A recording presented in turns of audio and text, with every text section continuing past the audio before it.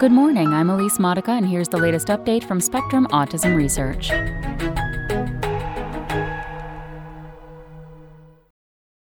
Mutations in frogs point to autism genes' shared role in neurogenesis, by Laura Dattaro.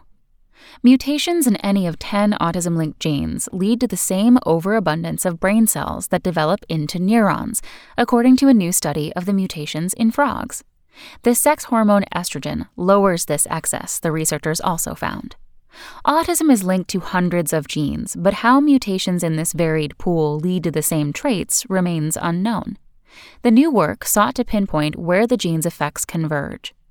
Finding shared risk and resilience factors sustains our hope that the field can use the study of individual genes to find treatment targets that work more broadly, says lead investigator Matthew State, professor of psychiatry and behavioral sciences at the University of California, San Francisco. State and his colleagues used CRISPR to edit genes in a species of frog called Xenopus tropicalis.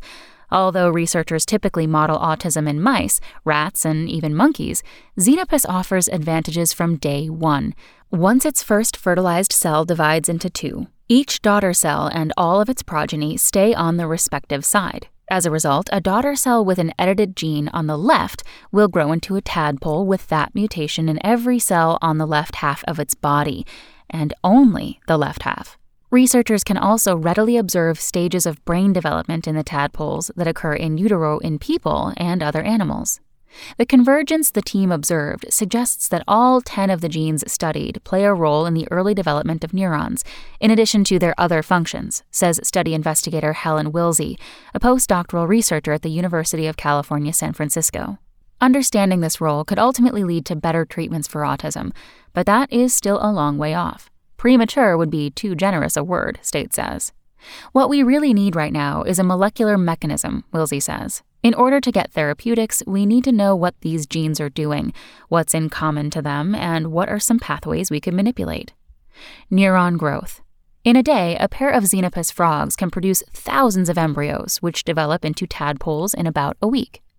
In each frog embryo, the researchers edited one of 10 genes strongly associated with autism: ADNP, ANK2, ARID1B, CHD2, CHD8, DYRK1A, NRXN1, POGZ, SCN2A, or SYNGAP1. All 10 are expressed in the frog's cerebrum at stages that line up with prenatal brain development in people, the team found. Tadpoles with any of the mutations had either unusually large or small cerebrums, and they all had a higher proportion of neural progenitor cells, those that eventually become neurons or other brain cells, to mature neurons than controls did. That's what was so surprising to us, Wilsey says. Even for genes that are thought to be primarily at the synapse, we still saw changes in brain size and neural progenitor maturation.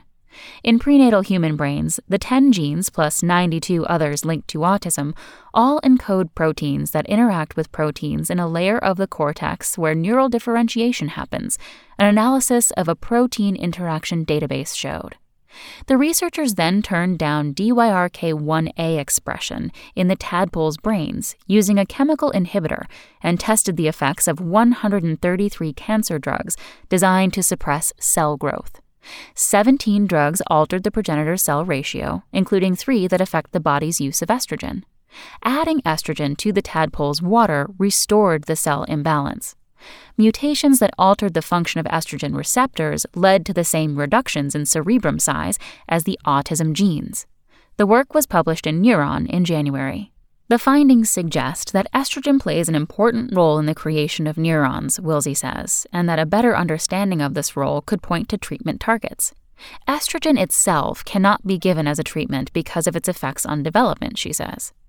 Estrogen may partially explain the higher rates of autism observed in boys and men, Wilsey says, although at least some of the difference in prevalence may be due to underdiagnosis of the condition in girls and women.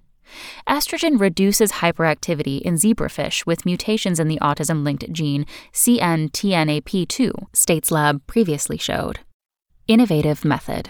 The team's method could be useful for both screening drugs and studying genes whose functions are less well known, says Sarah Elcia, professor of molecular and human genetics at Baylor College of Medicine in Houston, Texas, who was not involved in the work. The process they laid out is quite nice, she says. It's a template to do additional work. It could also help researchers identify drugs to alleviate specific difficulties seen in autistic people with different underlying genetics, such as circadian rhythm disruptions that lead to sleep problems, Elsia says. One of the greatest possible outcomes that we have from something like this is that there might be one medication that works in individuals who have autism associated with those 10 genes, Elsia says. Maybe there is something that could be identified that would help make their days just a little bit better. The approach could also be used to identify commonalities across genes related to psychiatric conditions such as schizophrenia and bipolar disorder, says Kristen Brennand, a faculty member in the psychiatry department at Yale University who was not involved in the work. It's more evidence that there needs to be a systematic way of manipulating genes linked to these conditions, Brennand says. The brain changes observed in the frogs may not relate to autism because the 10 genes studied are known to be important for neuron and synapse development generally, says David Cutler, professor of human genetics at Emory University in Atlanta, Georgia, who was not involved in the work. You don't really know what to make of it, Cutler says. The autism phenotype in humans is much more subtle than size of brain, and it's much more subtle than number of neurons. Still, the method could eventually point to a system that will translate to people, he says. Is it plausible? Yes, Cutler says. Are we there? No. That's all for today. Check back next Monday for more content from Spectrum Autism Research or go to spectrumnews.org.